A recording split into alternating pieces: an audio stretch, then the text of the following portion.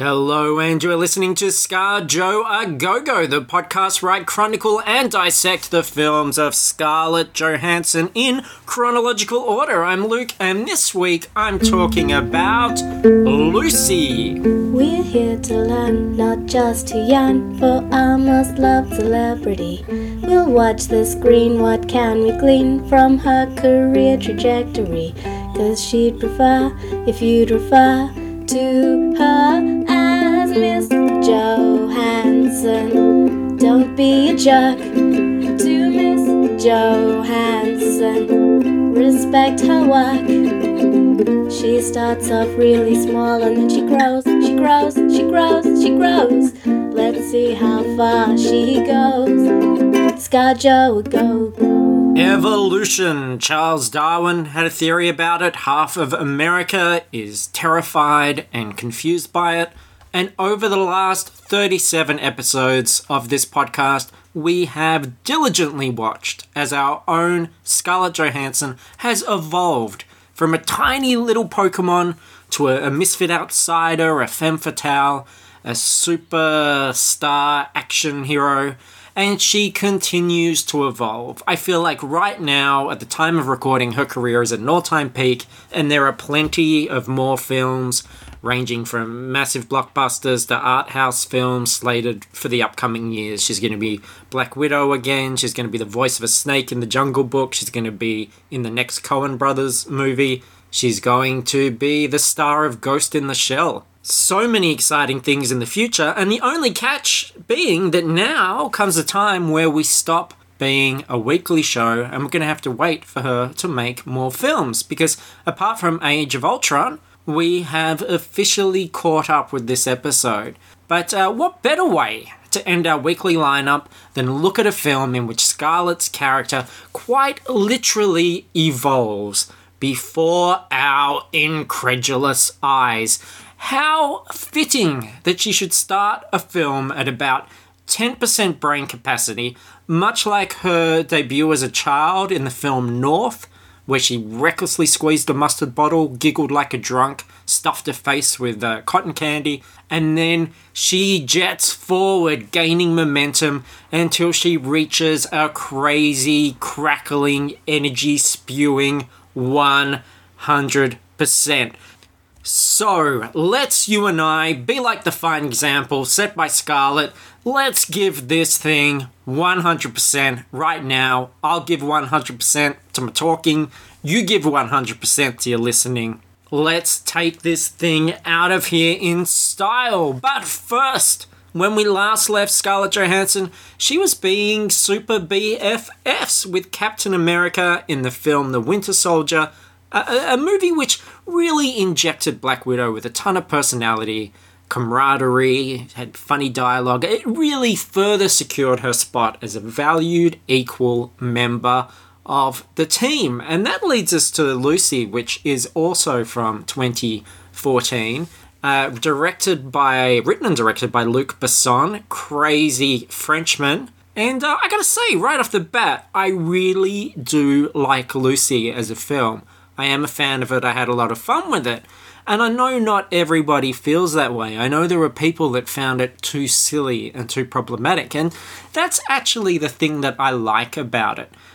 People don't like it often because of the science. Lucy exists on the premise that we only use 10% of our brains, and what would happen if we began to use more. Now, of course, scientifically, that is incorrect. That's not true. We don't just use 10% of our brains, but you know that. I know that. We've all been using the internet since the 90s. We've all been to Snopes.com, the mythbuster of the internet. We know that's all a lot of shit. And you know who else knows that it's a lot of shit?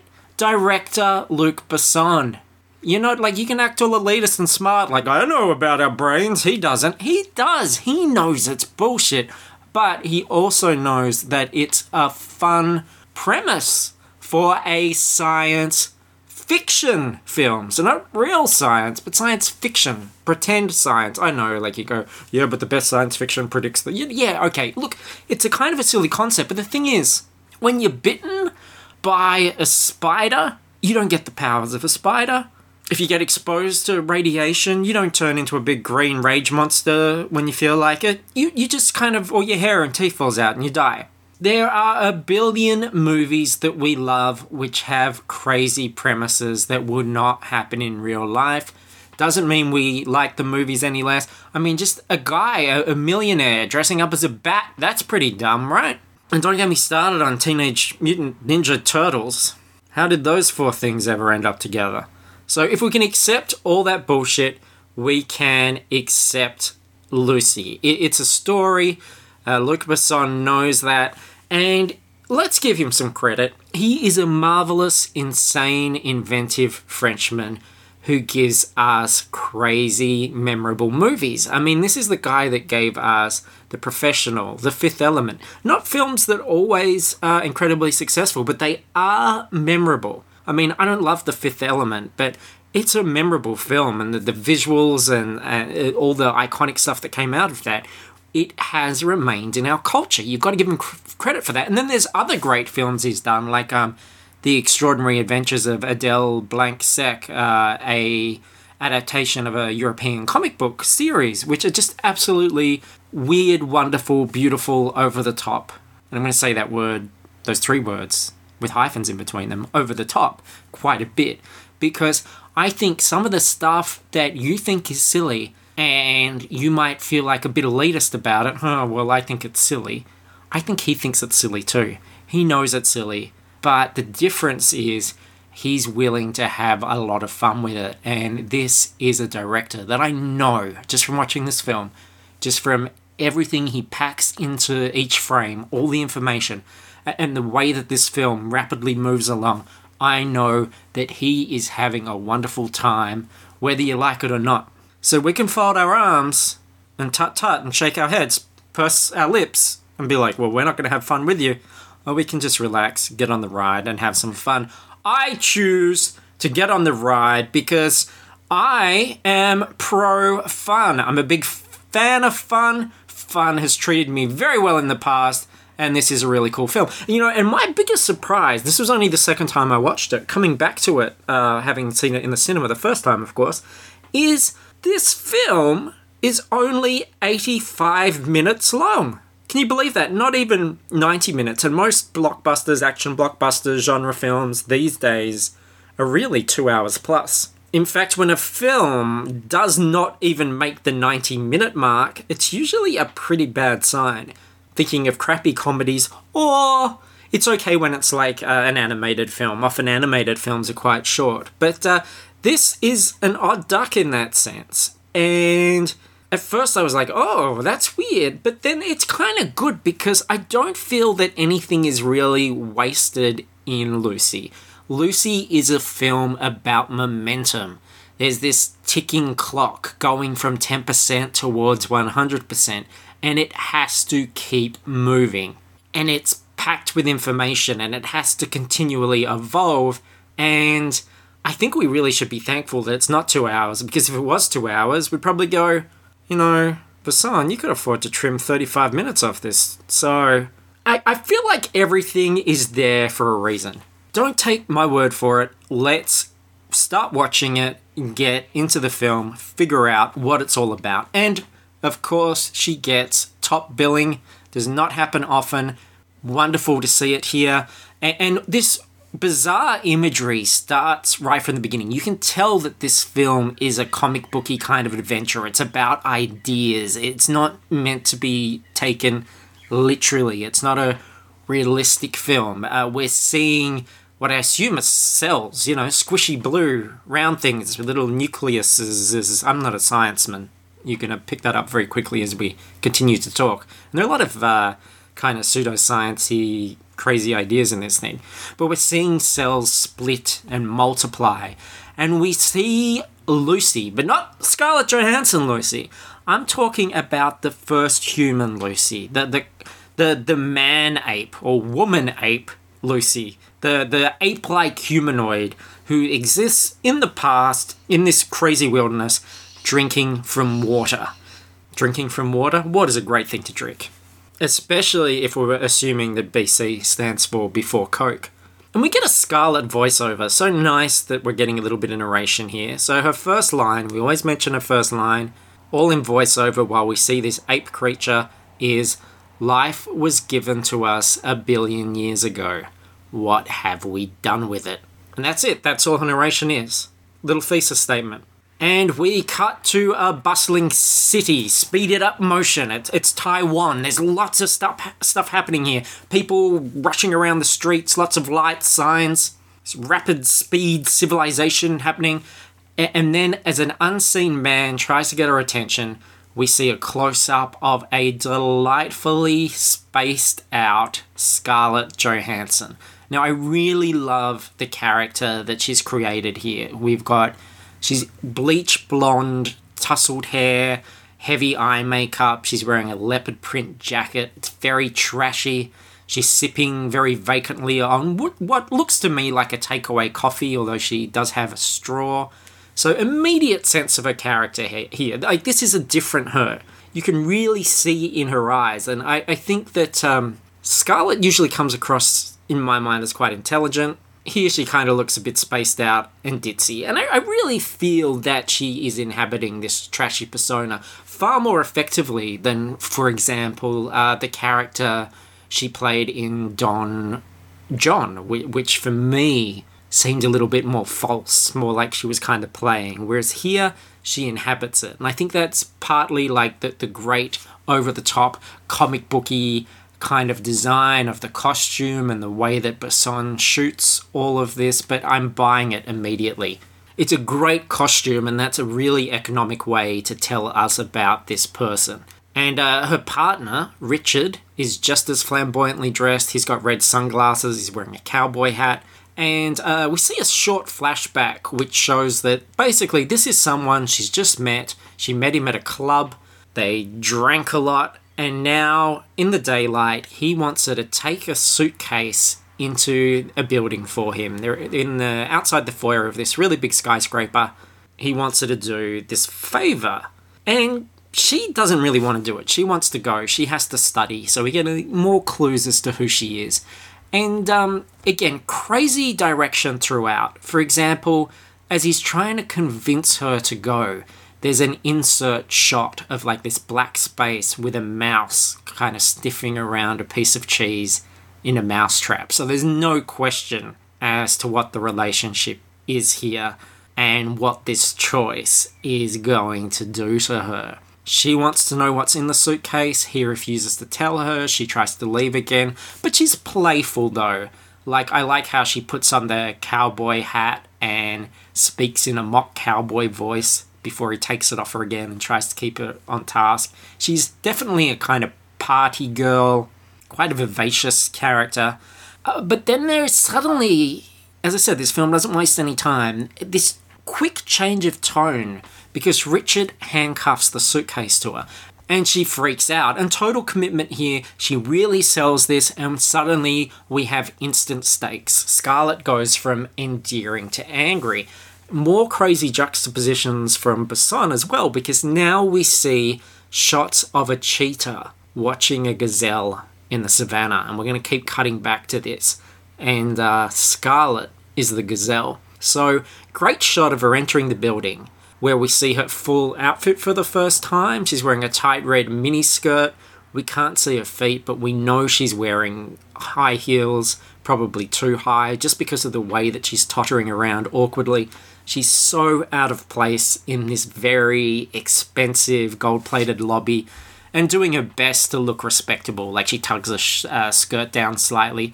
And I've always liked this about her. Like, I do feel that she can be awkward in sexy clothes, and that's something that makes her more interesting to me. Like, remember in Iron Man 2, when we see the full-body shot of her walking in the Black Widow outfit for the first time, it's not this sexy, slinky Michelle Pfeiffer Catwoman thing. It's awkward. She can barely walk in that thing. It looks uncomfortable. She does not naturally slink.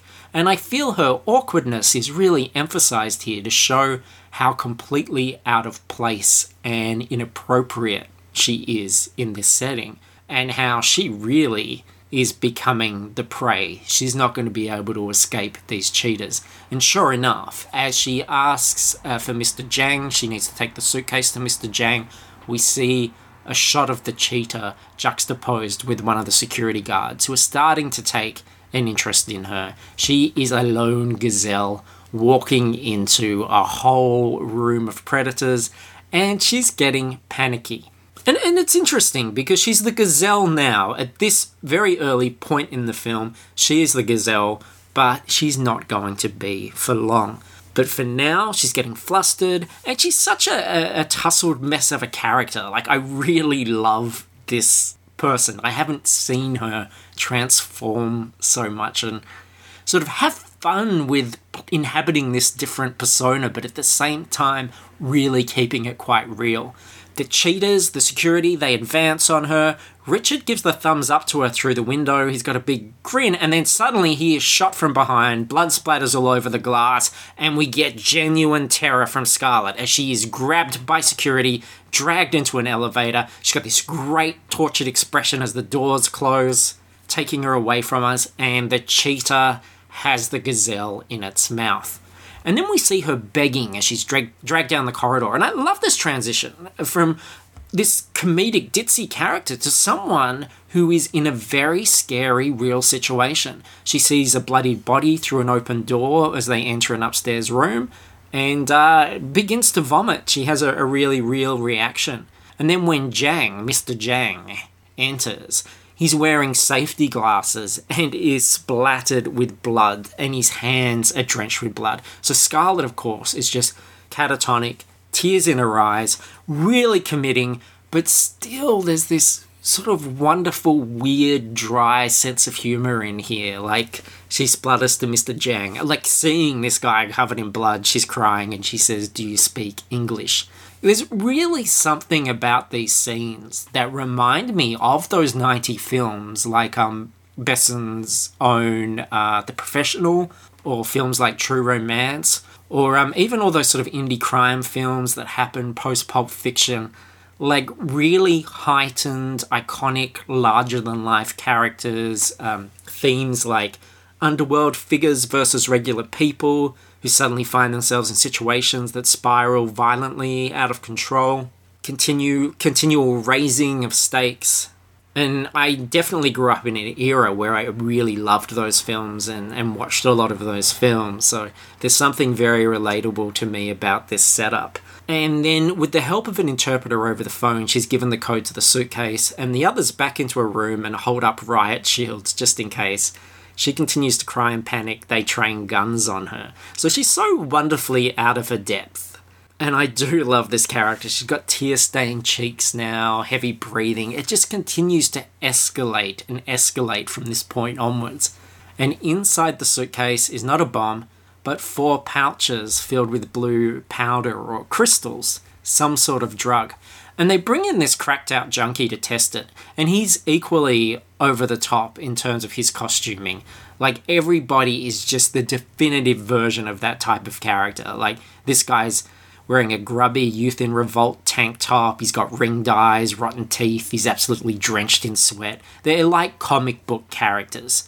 You know everything you need to know about them straight away. And I like that. I like when directors like Wes Anderson, for example, do that. Something I liked about the Hotel Budapest was, you know, when you saw Willem Dafoe, just from the way he looked, you knew everything you needed to know about the character. And this guy, this junkie, he snorts some of these crystals, begins laughing uncontrollably, and they shoot him in the head. So if Scarlett didn't look in control before, she's now also splattered with blood. Wonderful image. And then Jang offers her a job. She declines, she's upset, she doesn't want to do it, and she is knocked out. We get our first title card, 1%. Then, change of pace, we cut to Morgan Freeman, who is a professor giving a lecture. Now, he's the one providing all the science here, and his words are intercut with images from nature at the beginning. He's talking about how most animals use, I think he said 3 to 5% of their cerebral capacity, whereas humans use 10%. We know that's not true. Just let it go. Just enjoy the film. And we get the title card saying 10%. And then we see shots of civilization, things we've accomplished, buildings that people have built, art, science, etc. And he says that dolphins are the ones that do the best. They use 20%. And part of this fact that I'm saying fact, it's science fiction. Though I don't know shit about dolphins, except they look delicious. But in this film, he's saying dolphins, because they use 20%, they have been able to develop this extra ability that they needed, which is sonar. So they're evolving new abilities as their brain capacity increases. Now, Lucy, Scarlett, awakes in a hotel room. She's wearing a black bra. She's got a bloodied bandage around her stomach. There are surgical instruments on a tray next to her. The thugs throw a white shirt, which she kind of pulls on, and they drag her into Jang. And we've got this really lovely, refined English gentleman who is of course, English speaker and explains what's going on. Basically, a pouch of the drugs have been put in her stomach.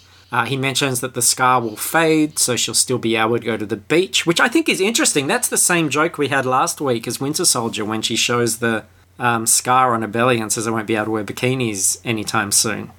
I don't know which film she shot first, but don't you think as an actress you would mention that the second time round? Wouldn't you go, oh, yeah, I just shot a film where I've got a scar in my stomach and they make a joke about bikinis. Like, you sure you want to do this again?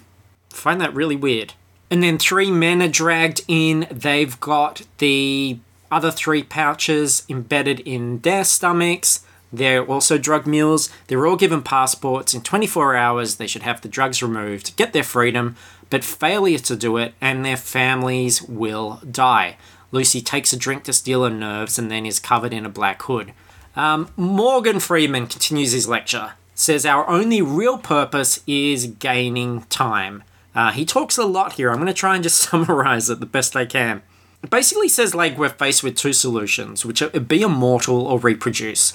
The shots are natural disasters. What he's basically saying, if the environment is not favourable, then the being will choose immortality. So they'll become self-sufficient. They won't settle down. They'll keep moving. They'll just rely on themselves.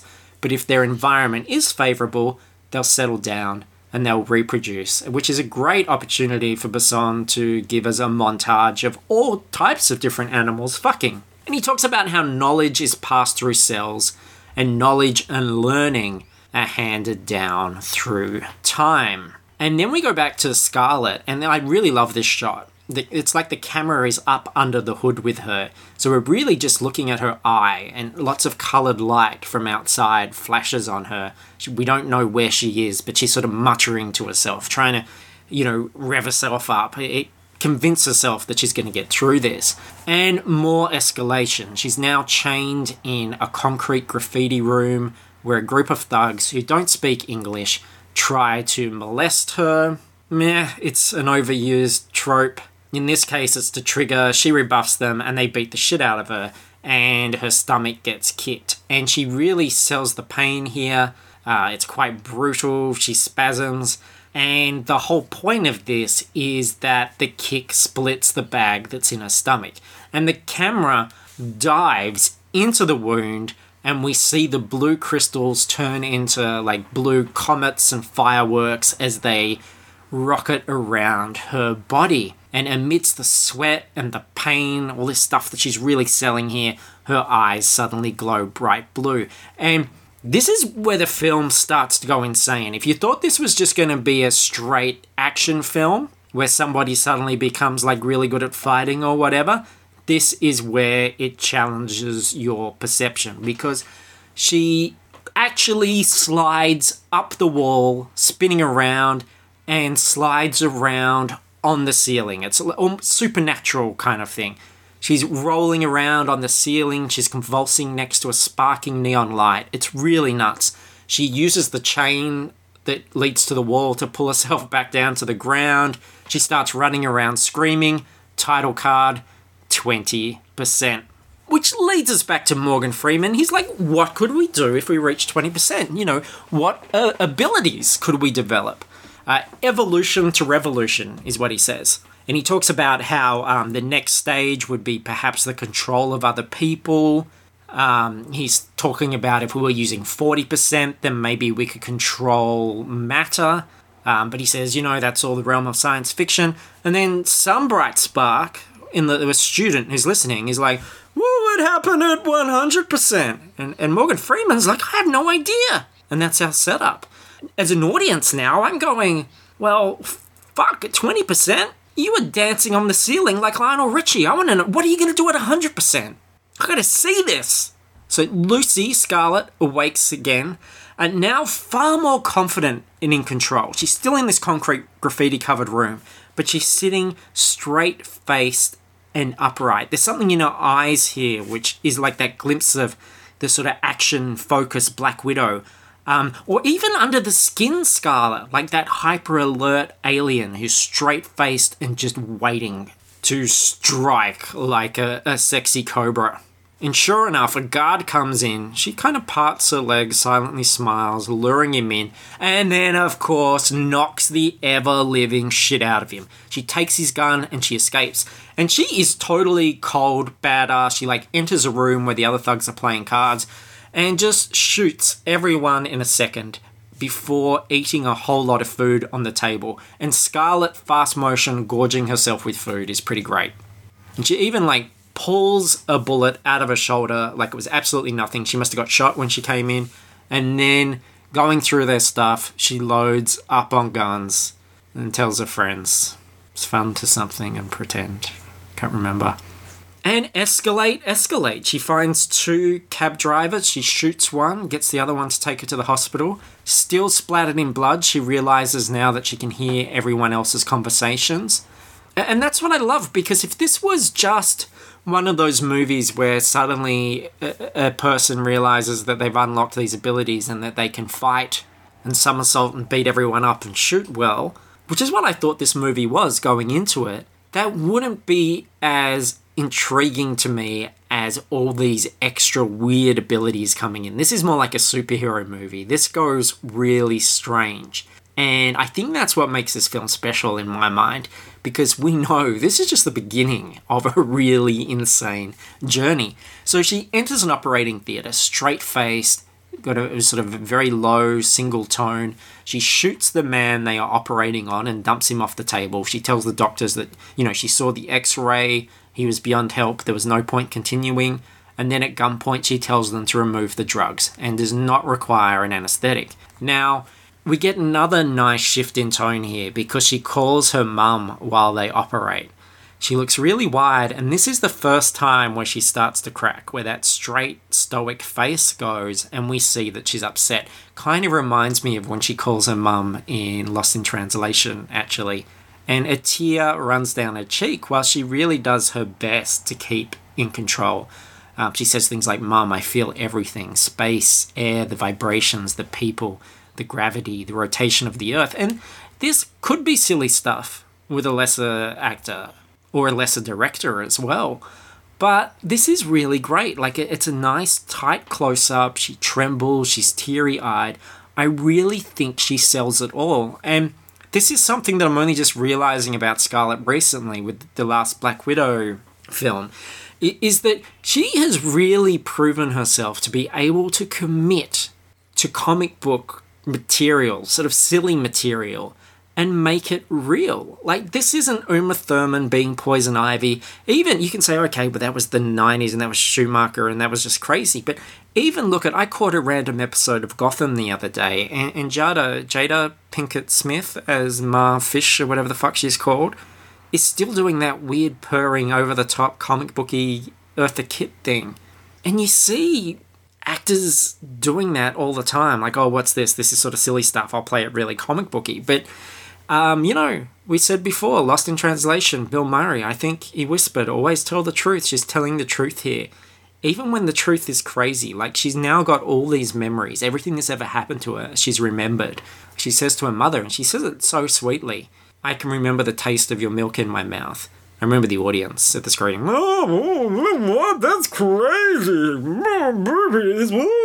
But, it's interesting. And she tells her mum that she loves her and she thanks her. It actually is really sweet. Thanks her for the 1,000 kisses that she can still feel on her face.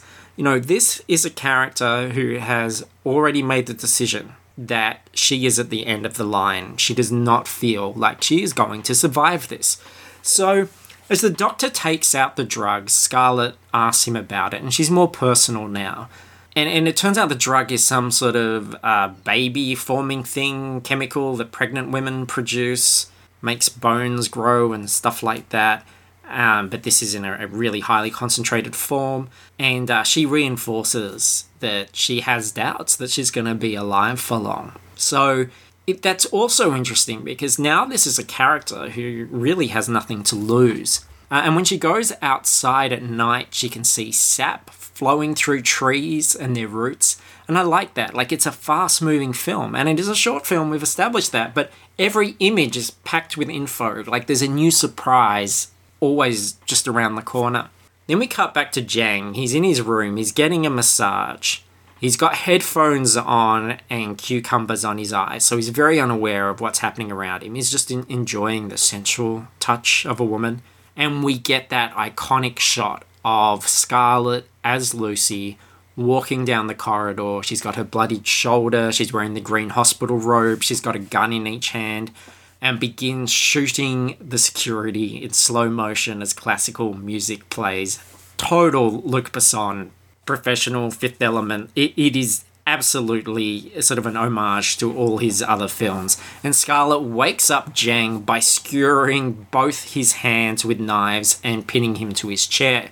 And she tells him very matter-of-factly about how she's changing, how she can feel her own bones growing.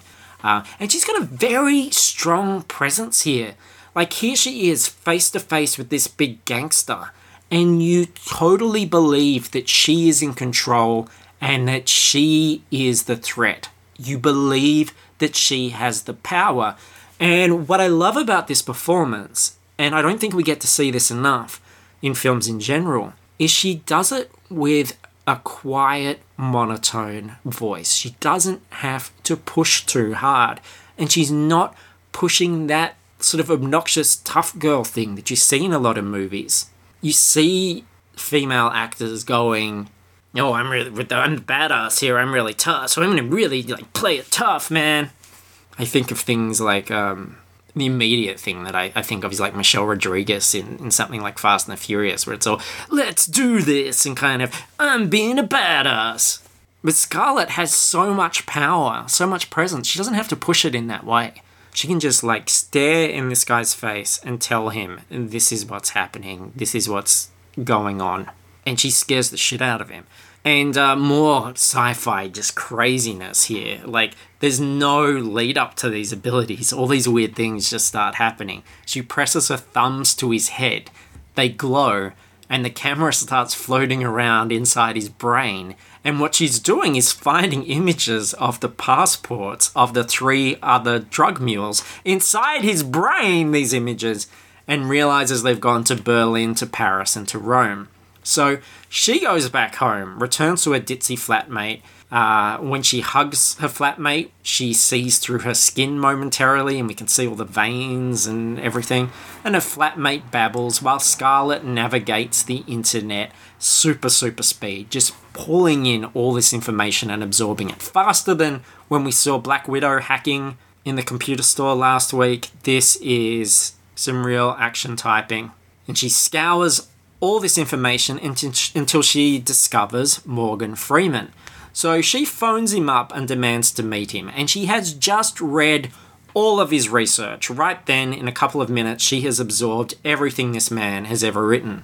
So touches of the film Her creeping in here now, that sort of ability to adapt and evolve and absorb information. It's almost like this film is kind of a combination of every other film she did in the last year or so. And then she appears on Morgan Freeman's TV. She starts talking to him through the television. And she doubts that she's going to last longer than 24 hours. She's colonizing her own brain. She's like, there's no more obstacles. She's not human anymore. She can control magnetic and electric waves. She manipulates his phone and his radio just to prove it. She's no longer got pain or fear or desire. And her issue is now she doesn't know what to do with all this knowledge that she's consuming. And Freeman offers a very simple, elegant solution. Pass it on. Just like the cells going through time and passing on that knowledge. So she says, great, I'll be at your door in 12 hours. But, of course, because Scarlett shut up that hotel, the police are now hunting her. They've got security footage. So at the airport, new crazy ability. I remember watching this the first time. You're like, what now? What's happening? She morphs her hair into a brunette Cleopatra style thing with a fringe. So this story is really getting crazy. And she also manages to shoo away a police dog with her mind. And now she calls a new character who's going to be important. It's a French policeman called Del Rio. And she's reporting all the info she has about the drugs. And she spooks him by knowing what is around him in his office. She's very aware of everything that's happening to him, and that's what gets him to listen. Title card, 30%. So she's morphing her hair, speaking to dogs, appearing on TV, and that's just 30%. You're like, where the fuck is this film gonna go? Like, and I love that built-in momentum of the percentage build. You're like, man, I'm enjoying 30%. What's gonna happen at like 80%? Let alone 100? And based on her information she's provided, the police successfully pick up the other mules in the various cities. So now on a plane, Lucy action types again on 2 laptops at the same time. She gives the stewardess a blood nose with her mind. But when she drinks a glass of champagne, here's another shock, twist, escalation. A couple of her teeth fall into the glass. Title card, 40%. And the skin on her hand is breaking away into particles. She is literally falling apart, surrounded by these kind of like circles of wispy skin dust. So she force pushes her way into the bathroom, and her fingers and face are literally disintegrating. Like, this film is so fucking nuts at this point. Like, her face is completely caving in, her eyes are falling out, she sells it all. So she grabs the drugs and she munches away at them, which is kind of weird and gross, actually. That's the silliest shot in the film for me, is when she's like sort of gnawing away at the drugs in her hands. And then, great shot, she's covered in blue crystal, she's really spaced out, and with all this raw energy, she starts to just break away, disappear into a shower of sparks. Fuck is going on? And back to Del Rio, he sees a passport. This is interesting. Last week, feels like a year ago, it's been a big week. But last week in Winter Soldier, remember Armin Zola pulled up her information, and it was that she was born in 1984. This time her passport, 1988. So they've shaved off 4 years already. I think that's what happens when you hit 30. Start dialing it back again. And then this is the sort of awakening of Scarlett. So we go to an extreme close-up of her eye, almost like under the skin. And the eye sort of blinks. And as it does, it flicks through different colours and different animals, like it's a reptilian eye or a cat eye for a moment. And the title card says 50%. And she has awoken in a hospital bed in Paris. And she's seen things go by in fast motion around her. She gets dressed, I think she's wearing a black dress, and she goes and meets Del Rio, who sort of rushes in to find out why she's leaving and what's happening. And he's got all these men with him, and she sends them all to sleep using the Force, Jedi powers, and empties all the bullets out of his gun with her mind, and walks up until she is right in his face. So much presence, hard to imagine who else could really do this. Like, this is effortless for her. So much power while remaining very still, very low-key.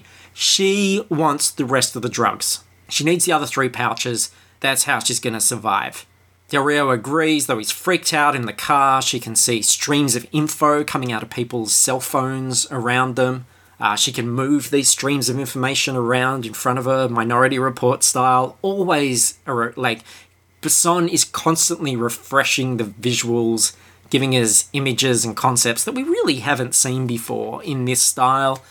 She gets the info she's looking for and takes the wheel of the police car and goes on a crazy drive up on the streets and everything. This, I think, is her first car chase in a film. Pretty sure. Well, at least, and like, she's driving as well, which it makes it even cooler. Maybe in The Island there was a car chase, but I don't think she was driving. And meanwhile, the drug thugs, if I can call them that, are shooting up the police in order to get to one of the mules. And while they're doing this, Scarlett drives just like a maniac through traffic, but remains totally calm and badass throughout, committing just the right amount without overselling. So the thugs shoot the drug mule, they recover a pouch of drugs, Lucy turns up, They all train their guns on her in the hall. It's looking bleak, but title card, 60%. Their guns all stick to the ceiling. She walks towards the head thug, who's now blocked by an invisible wall. It's like, I'm in Paris and now I'm a fucking mime. How did this happen? And all the others like just float or fly away from her. She takes the suitcase off the frozen leader and just walks back calmly. Now here's an unusual bit. She wants Rio to come with her. He's wondering why, and she kisses him. Which at first I thought, this is an odd choice. Like, why are these two romantically linked? But they're not. She says she wants him there as a reminder, and I guess this is because the kiss is her last human act. This is really the last thing she does that has anything to do with the flesh. So it's more of a symbolic act than a titillating one. This is sort of a last grasp at humanity. So Lucy turns up at Freeman's lab and meets all of his fellow science bros. She's in total weird alien outsider mode again. She's always the outsider. Lucy is definitely an outsider. That person that's incredible to look at but really doesn't fit in anywhere. She knows about the scientists' theories, histories, by touching them. She uncovers disturbing images from their pasts, which gives them immediate impetus to believe in her powers and who she is. And she senses that the thugs are coming back for her for a final showdown.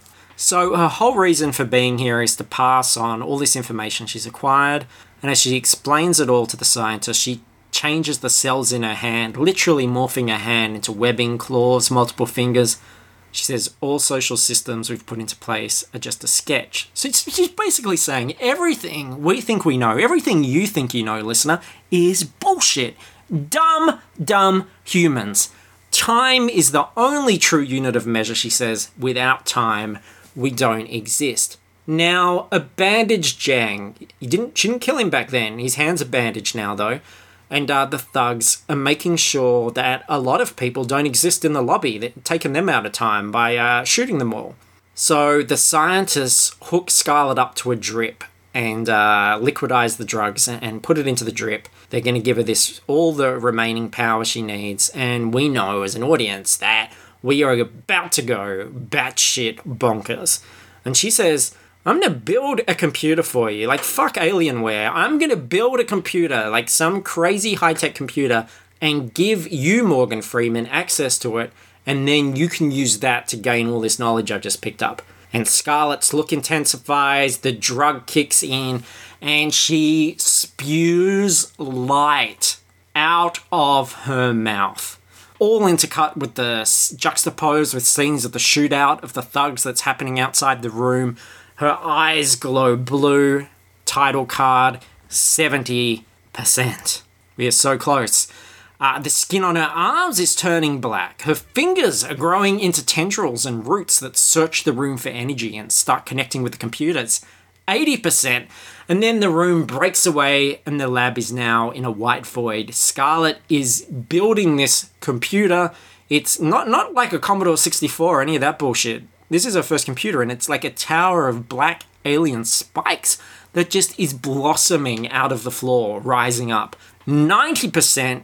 More slow-mo shootouts in the hall set to opera music. The lead thug Bazooka opens Lucy's room, and she travels in her chair through time.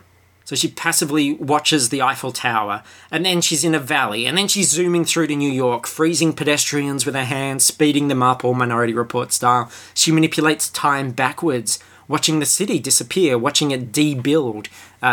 Goes back to horse and cart times, then back even further to empty plains and Native Americans, and then back further still to volcanoes, and then this wild prehistoric wilderness where pterodactyls, which I thought was a nice little nod to The Extraordinary Adventures of Adele Blanc-Sec, which has a pterodactyl in it quite prominently. And there's a dinosaur kind of runs at her, and then Scarlett Johansson, Lucy, is face to face with Lucy, the first human. They touch fingers, and Scarlett is moved, breathless. And then she's looking out over the Earth from space, then out into the universe, heading towards the big bang in reverse. I remember sitting there watching this the first time and just thinking, I can't believe, like, there are dinosaurs in this film, that you went into this incredibly wild place. And why not? Because there are enough standard action movies where people just jump around and fight people. This is different. A truly unique film that only Luc Besson could make, and to be honest, would make. 99%, says the title card. Jang enters the white void as Lucy's whole body fills with black, very under the skin, like the black alien at the end of that. She still sits in the chair, but her eyes are filled with galaxies. There's shots of a giant sperm racing towards an egg, because at this stage, why the fuck not? Just throw it all in. Shots of cells multiplying, sort of reminding us of the beginning. Close-up of her face in the white void as it slowly turns black. It's filling up with blank. And then 100%. Jang shoots her in the head, but she Obi-Wan Kenobi's him. There's nothing left on her chair but her dress. So either she sped out of there really fast naked, or she has gone to another place. She is at one with the Force, my friends. Del Rio shoots Jang, and the computer spits out a USB drive that looks like the universe. Like, this USB drive is black, sparkling stars. The person I saw this film with was like, that's ridiculous. A USB drive that looks like the universe, that's bullshit. I thought it was cool, though. And Del Rio says, where is she? And his phone replies, I am everywhere, which kind of, again, reminds me of Her, going back to that whole Her thing. And her voiceover, to cap it all off, to go full circle, life was given to us 1 billion years ago. Now you know what to do with it. Do we know what to do with it? Do crazy shit, is what I'm assuming she means. And she certainly did a lot of that in this film. Look, let's look at it this other way. Let's take this 100% and, in conclusion, break it down and imagine that this film is kind of a recipe. Like, I do feel there's something weird about it where it is like it's 25% under the skin. This kind of detached, non-human alien character going around observing everything. It's 25% Black Widow, this focused action person who can use her ingenuity and skills to take down any male opponent. It's 25% her. This knowledge sponge that becomes this omniscient being. It's like 5% Lost in Translation, teary, emotional call to the mum, and then 20%, if my maths is right, I'm not sure, you can rewind and see if this adds up to 100, but 20% sort of unknown. I feel like that 20% is that unique character we saw at the beginning, that flustered, tussled, trashy mess. And I think that, as I said, initially she's inhabited that character better than she has in the past. Like, normally when she puts on a character, like in Scoop or Don John or whatever, I'm not really feeling it. I really did believe it this time, and that's great, because this movie is more recent than those other movies, which means she is evolving, she is progressing, she's more confident. I think she'll continue to get more confident as she gets older, and just like the theme song says, I can't remember the lyrics, about how far who knows how far she'll grow, let's see how far she grows, you know what I mean. And I cannot wait to see it. So, why was she cast? I usually ask this, housekeeping, because she is becoming the A-list go-to who can carry this kind of role, who's convincing at action, can be a threat, can have a real presence, but not overdo it. That is a unique quality, and I feel like we've only seen the tip of the iceberg, and that's why I'm interested to see what she does with films like Ghost in the Shell. There's real opportunity here. Scarcabulary, I don't have a new word or phrase this week. I'm too overwhelmed. But her 3 greatest feats, pick any 3 things that she does in this movie and they're great feats. I'm going to say Jedi mind tricks and force pushes, 2 body morphing abilities, 3 she lorded over time and space. Saw a dinosaur. So, that was Lucy. I really liked it. I think it's an interesting way to finish up our weekly episodes, because next time is Age of Ultron. That is her next film, and it is one that we've all seen, but I'm not going to do an episode on it until the Blu-ray DVD comes out, because I need to really watch it properly and make notes and study everything. And I think it's also interesting to do these films at a time when that initial hype or initial cynicism or outcry or whatever kind of has that chance to settle down. I think by the time something's released on DVD, Blu-ray, we've all got calmer heads about it, and we're willing to sort of look at it in a different way.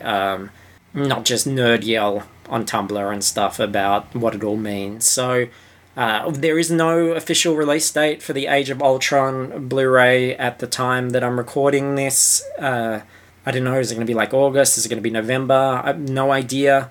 But once it's out, I will put out a new episode. So please, if you're subscribed, and hopefully you are, do make sure that ScarJo A Go-Go remains on your device, that you keep your subscription going, because then when a new film of hers is released for people to buy and take home, check that app and you will have a new episode. So, as I was saying the other day, I mean, if she's like Meryl Streep, we could be doing this in 35 years. Very, very strange. And in the meantime, of course, every week I do 2 other podcasts. I do FP Cast, which is a general pop culture news reviews show with Jacinta. That's every Monday. And I do The Book Was Better on Tuesdays, where we read a shitty movie novelization. Sometimes it's good. Usually it's shitty. And we discuss it, make fun of it. They're funnier shows. I always have a guest host on those. This is the only show I do solo. Please listen to those. You can find everything at www.fruitlesspursuits.com or geekvision.tv. And you can still support us on Patreon as well. Patreon at .com/Fruitless Pursuits if you really want to get some extra bonus content and stuff as well. And other than that, I just want to say thank you so much for listening, especially if you're someone that's listened to this whole series, because I appreciate that that's a really big commitment. I mean, it's like, 30 plus hours of talking about Scarlett Johansson, which is a crazy thing to record and crazier for you to listen to. I know this show hasn't had a massive audience, and I think it's interesting when you launch something like this, because you just don't know. Like, obviously she has millions of fans around the world, and you go, well, is this something that people will search for Scarlett Johansson on iTunes and they'll find it and they'll listen, and will it take off? Like, is it something that could gain an audience really quickly because it is laser focused? And I don't think that really happened. I think even close friends who've been very supportive of my other work kind of didn't get what this would be. Like, what is this show? What's it about? Is it just you, like, going, Scarlett Johansson's really pretty, you guys? They didn't know what it was. And I didn't really know what I was getting into either, but it's been an interesting journey. I think I've learnt a lot, not just about Scarlett, but also I think just looking at the role of directors and writers and how, different people using the same tool can have a very different result. And also, as a secondary thing, I think we've really looked at the roles that women have. Like, an A-list actor in Hollywood, like what kind of roles are available and what kind of patterns they fall into. And we've also identified all these crazy Scarlett tropes that I never would have noticed before, like the feet thing, the smoking thing, the mentions of France, the playing with small props in the hands, all those things that we've kind of picked up along the way. So I am just absolutely relieved that I get a bit of a break, that I'm going to get to maybe spend more time prepping Book Was Better, which will be good. Maybe doing some other things as well. And just amazed that we got through it, because when I was doing North and even just along the way doing things like, Love Song for Bobby Long, things like Winter Soldier and Lucy looked very, very far away. And there were quite a few times where I thought, fuck, not many people are listening to this. I don't know if I should even continue. And I think it was more my own sort of arrogance and pride of like, no, I can't fail. I've got to do this. I've got to commit to what I've done, and my own OCD there, which made it happen. So, thanks for joining me on all of that, and we'll be back when Age of Ultron hits. Thank you. She starts off really small and then she grows. She grows, she grows, she grows. Let's see how far she goes. ScarJo, go,